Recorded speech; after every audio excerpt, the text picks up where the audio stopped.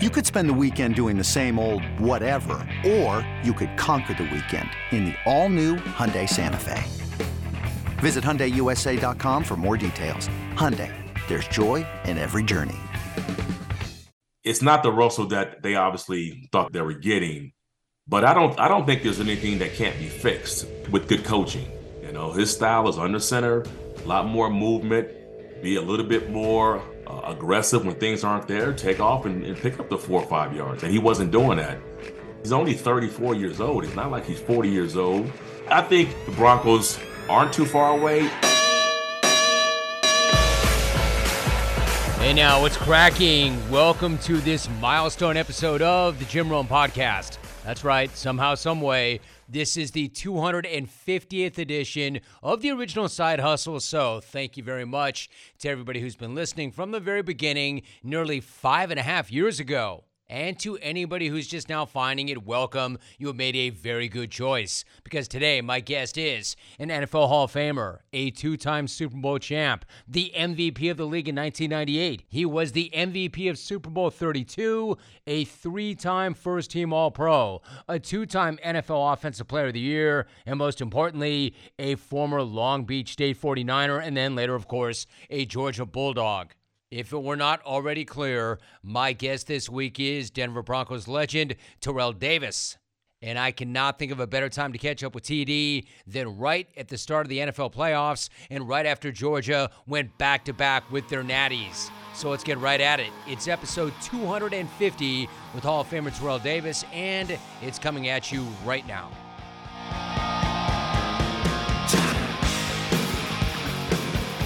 TD, it is always great to run you down. In fact, this is a milestone episode of this podcast, number 250. I knew I had to get somebody big, so I came looking for you, TD. What's up? How you doing? Stop it, man. You know how to butter folks up, man. You know how to really just pull on a heartstring there, Jim. My man. Hey, brother, it's good to be on the show with you, man. You know I love coming on with you. I appreciate you so much, and I meant that. That is true. I knew I had to get somebody big for 250, so here we go. So you're a proud Georgia alum, and we all know this. How fired up were you, TD, to see your Bulldogs go back-to-back and lay that beat down on TCU, or maybe are you still celebrating? Oh, I'm still celebrating. You know, last year when we won the Natty, we beat Alabama, and that was big because that was the bully. We had to go through them to win the championship, and I was celebrating that. Yeah, because think about it. I played at Georgia in the early '90s, man, and we hadn't seen a championship since 1980, and so it's been 41 years since we've been on the mountaintop. And so celebrating that last year, and then coming into this season and having a year that we had. It was a good chance we could do it again, but you never know, because we lost 15 starters and to the NFL, and it's a whole new team. But Kirby Smart had the team ready to go, and coming into the playoffs, man, I thought we were in good shape. I thought defensively we needed to clean some things up, but man, the game they played, Monday, man, was incredible. They played a complete game, and I was a little surprised at the score. I thought TCU would have been a little bit of a problem for us, and we would have had to play 4 quarters to beat them. But from the jump, Georgia was on top of it, and really made the corrections and held a very talented team in only 7 points, man. That was incredible. Right, like you said, I mean, that is bully ball. I think you make a great point, too. I was going to say, given the sheer number of players that Georgia has sent to the NFL over the years, it's hard to imagine, but to your point, the program had gone more than 4 decades without winning a national championship before last year, and then Kirby Smart takes over. TD, how did he build what he did, and what makes him the best in the business right now? Yeah, I don't know if you noticed, but Kirby was my teammate in Georgia. Yep. He was a freshman. I was there, and actually Will Muschamp, the DC was my teammate as well.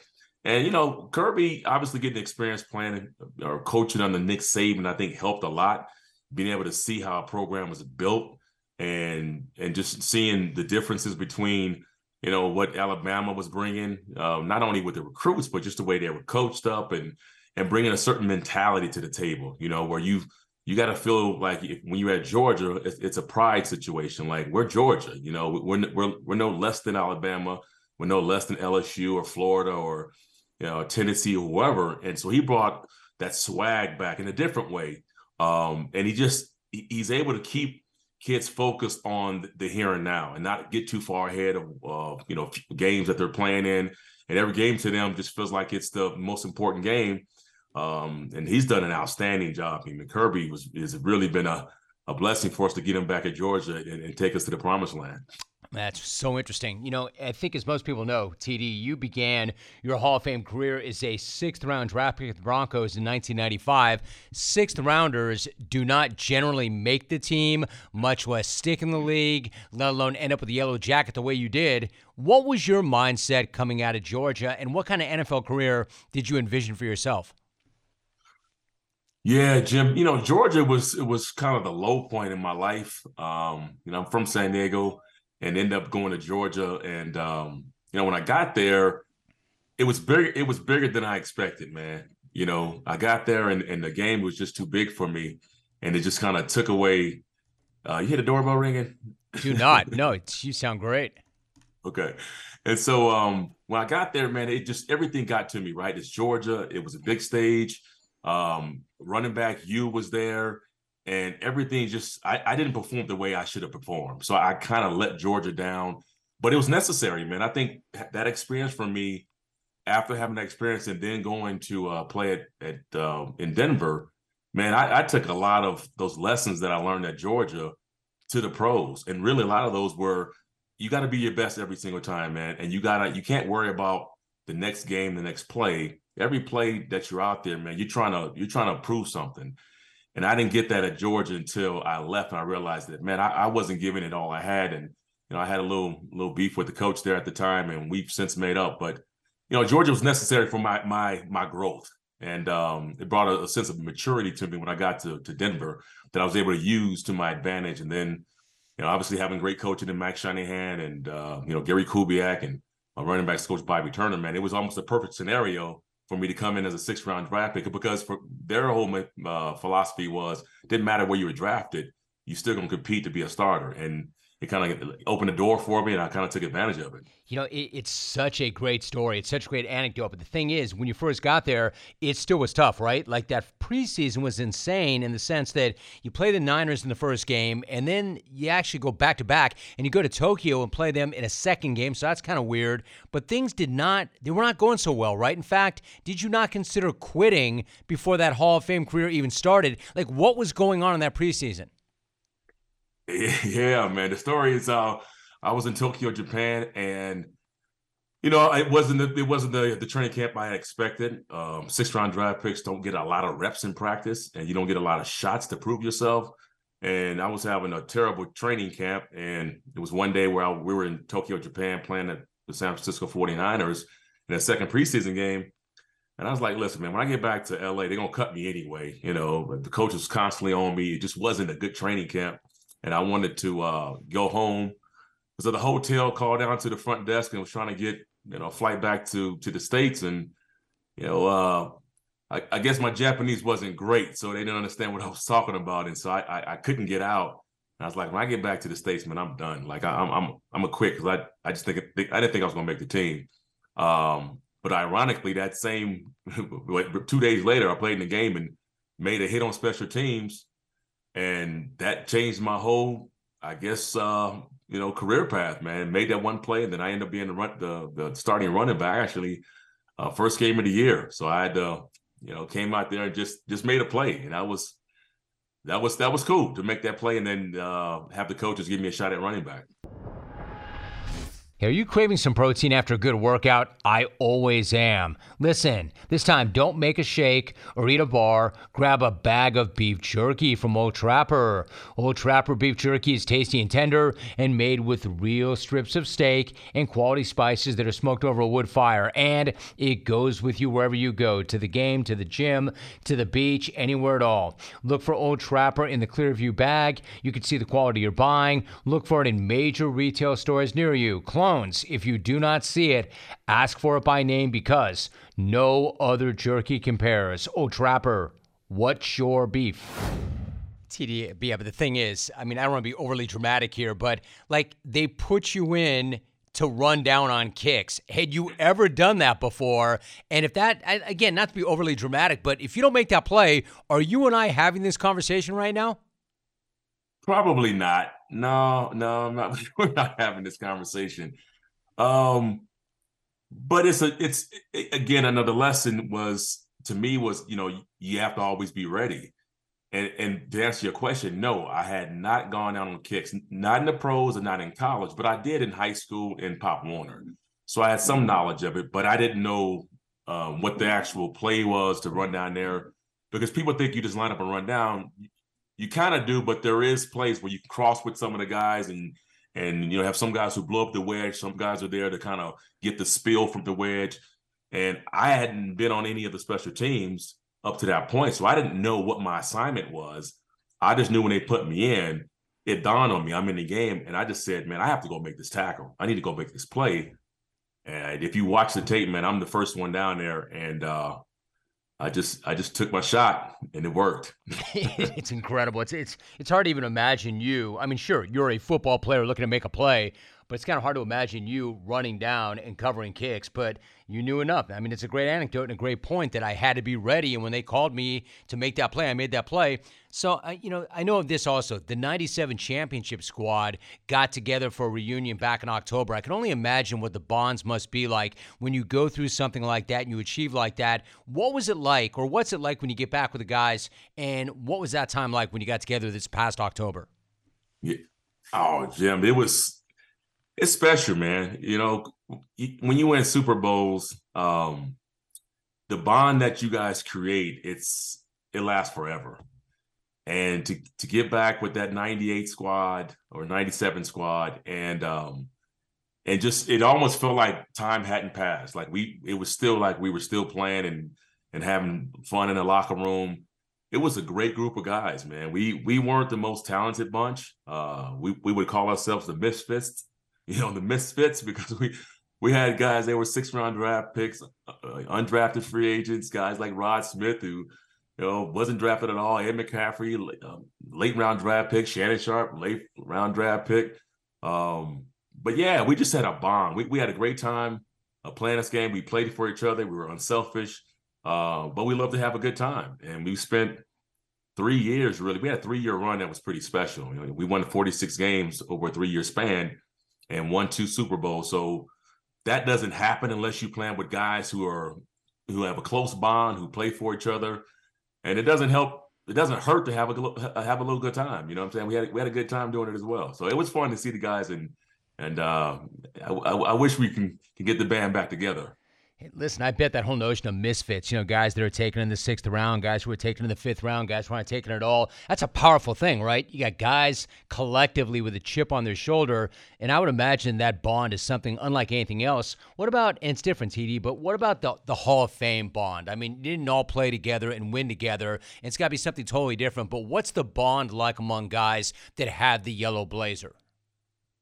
Yeah, that bond is interesting, because it's like, man, it's every year we go to the Hall of Fame, and they have the Radnitsky luncheon, and it's nothing but Hall of Famers in this room, Jim. And it's every year I'm blown away by standing in there and realizing that this room is the best of the best, and and a lot of times you're just walking through almost like a living museum of like football greats, and so. Yeah, the respect levels there. Nobody is in that room trying to make other people feel like they're not good or they're the best of everybody. It's a cool experience to go in there and be with all those guys in that room. And a lot of times I look around, I'm like, man, I can't believe I'm in this room. That's how cool it is. But and the bond is cool. Like we all, for me, I like to just sit there and just talk to some of the the older guys and kind of get stories from them and try to learn a little bit about their era in football and what made it different then as opposed to the way we play it now. And so that's fun to get to hear those great stories. I think that's awesome. Like TD, for instance, every year when I go to Super Bowl, one of the guys that I've talked to year after year after year, and he's one of my favorite guys ever, is Jerry Kramer. I'm curious, if you're Terrell Davis and you're a Pro Football Hall of Famer and you're in a room with a bunch of other Hall of Famers, can you give me a guy or two that you've kind of sought out or that you just kind of want to chop it up with, that somebody who played the game before you, who's really interesting to you in that room? Jim Brown. Yeah, right. Jim Brown. I love talking to Willie Lanier. He's got a ton of stories. Franco was in that room. I had a chance to pick his brain. sit there and I mean, there's so many different players in there. I mean, Joe Montana, I mean, you name it, man. But I think for me, the first person that really was like, wow, was Jim Brown. And when Jim walked in the room, it was different than anybody else walking into the room. Like Jim was the godfather. When he walked in, he had the utmost respect from anybody. If he spoke, everybody was quiet. And so to see that was it was pretty cool. Like, that's what you just said is amazing. When you have a room, not only of alphas, but the best of the best, the upper 1% of the upper 1%, and there's one guy that every head turns to look at, and you can kind of feel it. You can't really describe it, but you can feel it. That is such an amazing thing. Like, I don't want to sleep on your SoCal background. You mentioned San Diego, and it is America's finest city. I spent a lot of time there. It wasn't always easy for you growing up there, I know. But let's not forget, dude, you started at Long Beach State, a program that shuttered the program ultimately, but you played for George Allen. I'm old enough. I remember those days. What in the world was it like to play for George Allen for that 1 year at that point in his life? Yeah, it was fun, man. It's 'cause that's a different dude, right? That was a different dude. It was. But Jim, what it gave me was it gave me a peek at what it would feel like to play on the pro level. Because remember, when George Allen took over, he made the program feel like it was a pro program. Like he changed all the jersey numbers. In college, where if you were wearing a single digit, I was number 8. I guess my freshman year, and I couldn't wear number 8 because he wanted all the running backs to wear 30s and 20s, just like the pros. So everything was like pro style. The numbers got changed. The way we practiced. I had never been a part of a team to that point, where we had a special teams practice. And, he was big for that. I think he was part of one of the first coaches to actually have like a special teams coach and do all this stuff. So it gave us a glimpse at how pros, at least how they went about their business in terms of practice. But we also would have at every practice a bunch of scouts. We'd have a bunch of pro personnel people are on our staff. Willie Brown was our defensive back coach. Mike Davis was my running backs coach. Cedric Harmon was our defensive line coach. So all these, former pros were our coaches. And so it was just good to get that experience from them. And you can hear the way they coached and the way they talked about, the pros, that we were getting some glimpse of what it felt like. Now, obviously, Long Beach State, we weren't the most talented team. And we played teams like Clemson and Miami, and it just wasn't close. But I thought George Allen was building something. And unfortunately, he passed away after my first year there. And then the program was in trouble. Willie Brown took over the second year there, and we didn't survive after that. And so when they canceled the program, that's when I ended up transferring to Georgia. And that was really a shocker because Georgia, I didn't know why they would be looking at me. I'm not a 4 or 5 star athlete out of California.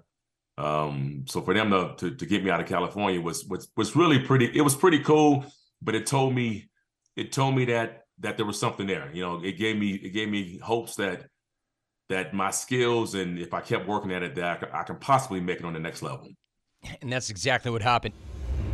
Jay Woods of OmegaTaxCredits.com is with me now. You've actually started a new operation, a new wing, Omega Funding Solutions. Exactly what is that and how does that work? You file an amended payroll tax return with the IRS, and the IRS is backed up. They were hit by COVID too. They had the pandemic to deal with, so it's taking them anywhere from 6 months to a year to process these refunds. So we came out with a solution where we can help you get access to that cash earlier in as little as 2 weeks. See if you qualify for an ERC tax refund from the IRS, OmegaTaxCredits.com. It was so fascinating when George Allen came in, and to your point, he did things a certain way and was so different. I wonder, TD, watching Denver struggle the way they did, you are, again, a 2-time Super Bowl champ, a Hall of Famer. It couldn't have been really enjoyable for you to see what they went through this year. As you look at Russell Wilson, I just want to get your thoughts. Does he look broken to you? And if so, can you fix him? What did you think watching him play? Yeah, everybody's they're saying he's broken. And I was like, wow, I've never heard anybody talk about a quarterback like that before, to be honest with you. So the play wasn't good. And you can tell that it's not the Russell that they obviously thought they were getting. But I don't think there's anything that can't be fixed. with good coaching. Unfortunately, I love Nathaniel Hackett as a person.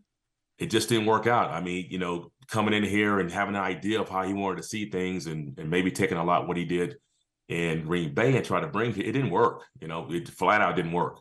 So I felt like Russell was getting away from what he was doing as the quarterback in Seattle.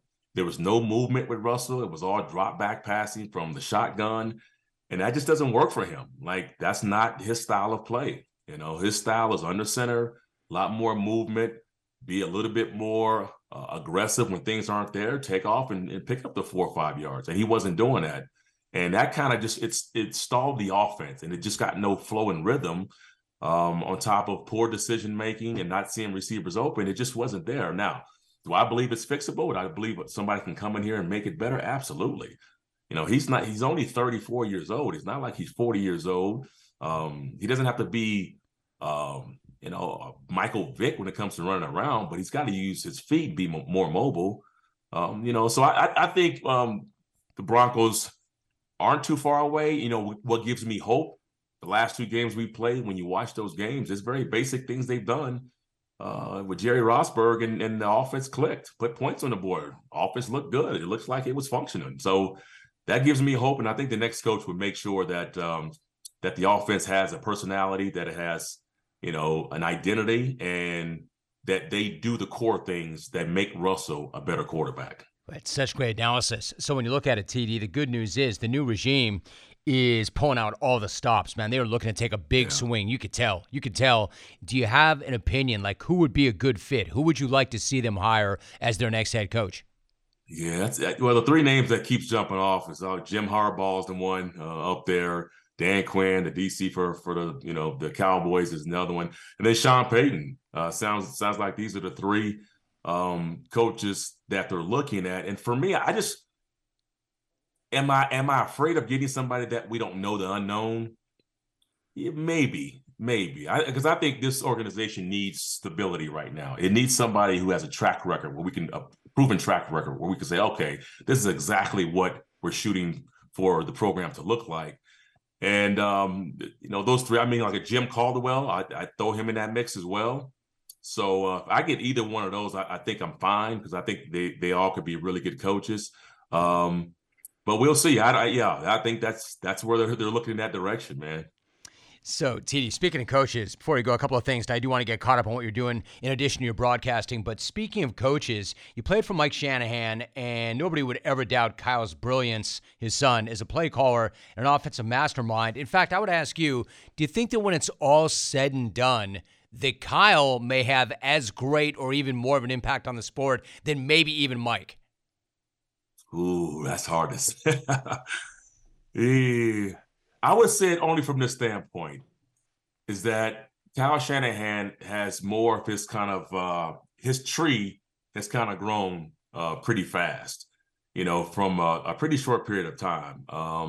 Mike still has a tree, but I think Kyle, with all the guys who have left him and went on to be head coaches, is pretty cool.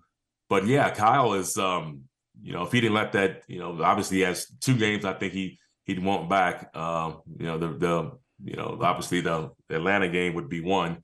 But yeah, I think that's a fair statement to make, just because I think Kyle has more guys that are out there now doing things. But Mike is that's a tough one to beat. That's a tough one to beat. I mean, what Mike has done for the city of Denver, the Broncos, the offense that he installed, the culture he brought here, and the way he coaches and develop players, it was amazing. I give him a lot of credit for my development and making me the player that I was. So good luck with it. I know Mike's in the background kind of helping Kyle out and really just being that the foundation for him to help him be the best coach he can be. So I hope he can get it done. TD, I think that it's an interesting question, but to your point, it's a more interesting question if that Atlanta game doesn't happen. But look, we know Kyle. He's got a lot of good years ahead of him, and he's just so sharp. I saw on Twitter you were asked the question, who do you think is the best running back in the NFL today? And you thought about it, and you said, I got to go with the king. I still have to go with the king. Let me ask you this. You mentioned Ed McCaffrey, so I'm sure Christian was running around a bit when he was a youngster. Where do you slide or slate Christian in that conversation? Because that's a multifaceted, different kind of back. Yeah, and I think, Jim, I think the conversation starts to be like you have to put backs in different kind of categories now. You got who's your best power back, who's your multi dimensional back, and I think when you look at them like that, because it's a different game now. Backs aren't asked to tote the load like it was when I played. So there was a lot of bell cows, if you will, when I played, and right now there's not many. They're asking you to be wide receiver. A lot of times you've been a receiver, so you have to do both. But yeah, Kristen is definitely at the top. It's Kristen, it's Alvin Kamara, it's James Cook, it's Saquon goes to me still in that kind of bell cow category, but I think King Henry, when he's healthy, man, it's a beautiful thing to watch. Just the pure running style of a guy that is getting the ball and you can't stop him. That's fun to watch that. This message is sponsored by Discover. Did you know you could reduce the number of unwanted calls and emails with online privacy protection, the latest innovation from Discover? Discover will help regularly remove your personal info, like your name and address, from 10 popular people search websites that could sell your data, and they will do it for free. Activate in the Discover app, see terms, and learn more at discover.com/online privacy protection. Dude, it's insane, actually, man. To see that big fella, to see a guy that size. He's bigger than most linemen. He's bigger than most linebackers. But when you see him run, Jim, do you ever see him get caught from behind? Never. You don't see it happen. Never. You don't see it happen. It's insane. So, obviously, TD, before you're still active as a broadcaster, clearly, but you're also a business person. You're an entrepreneur. You have a lot of interests off the field. You're the co-founder of Defy. What is Defy, and what is the story behind that product and that company? Because it's really interesting. Yeah, Defy is a performance brand, and it's it's intended for the active person, right? You don't need to be a high world-class athlete. Just anybody who wants to be active and to feel better. And we launched the brand in 2019, and we have a line of pre-workout drinks, and kind of see it there. This is our Boost. This is kind of it's a pre-activity drink. It's lightly caffeinated. It's got coconut water. It's got immunity blend to it, and it's really good. And this is kind of between, it's not an energy drink, so we don't call it that. So it's kind of a mix of like you say a Gatorade and a Red Bull, but not as much caffeine in it, only 80 milligrams of caffeine. We also have an alkaline water that we have right here. You can't see that, or a little bit see that. Then we have a CBD drink, which is a recovery drink. So we kind of have the suite of drinks in a performance system where you hydrate, get your energy, you hydrate, and then you recover when you're done. And this is really done because I was trying to get to a point in my life where I'm getting older and just want to try to maintain some fitness and get back the feeling of being active again. And I was struggling to do that and wanted to get something that was better for you. And we ended up creating this product line, and it's been great, man. So you can get it in most local stores. You can go to drinkdefy.com and order it as well. You can get it on Amazon. But yeah, it's been fun. It's been fun watching it grow, and it's just growing every year. Good for you. That's awesome. Really quickly, who are some of the people behind the product? Well, me. No, so it's my partners are just some good friends of mine, and it wasn't intentional that we put this thing together. It just kind of happened. It was kind of serendipitous how it happened, and it was like, man, listen, one of my buddies who's is the president. He was in the financial world, and our CEO, and she came from the kind of sports marketing side of it. And then we have one of our he's not a co-founder, but he's one of our guys who do the formulations, guy named Mark Kovacs, who's used to work for the Gatorade Institute of Science and really is behind the formulations and all that stuff. So we went out there and tried to put together a well-rounded team that's knowledgeable in the space of beverages, and it's just been really, really fun to get on this journey and see it grow from an idea to now it's a full-blown brand, and we're just trying to grow it every single year. Good stuff, really good stuff. As I mentioned, TD, 250 episodes. I could not show up and not have somebody who is a impact player, difference maker, big personality, Hall of Famer, had to call out to you. So I appreciate you picking me up and saying yes. It's always good to get caught up with you, and especially on a milestone pod like this for us. So I really appreciate that, TD. Thanks so much. Not only that, man, you caught me at the right time too, because man, it's fun to wear this hat, brother. It is a great day to be a dog, man. Yeah, I knew you'd still be celebrating. Congrats on that. In fact, I'll run you down after the three-peat, TD. Sounds good, man.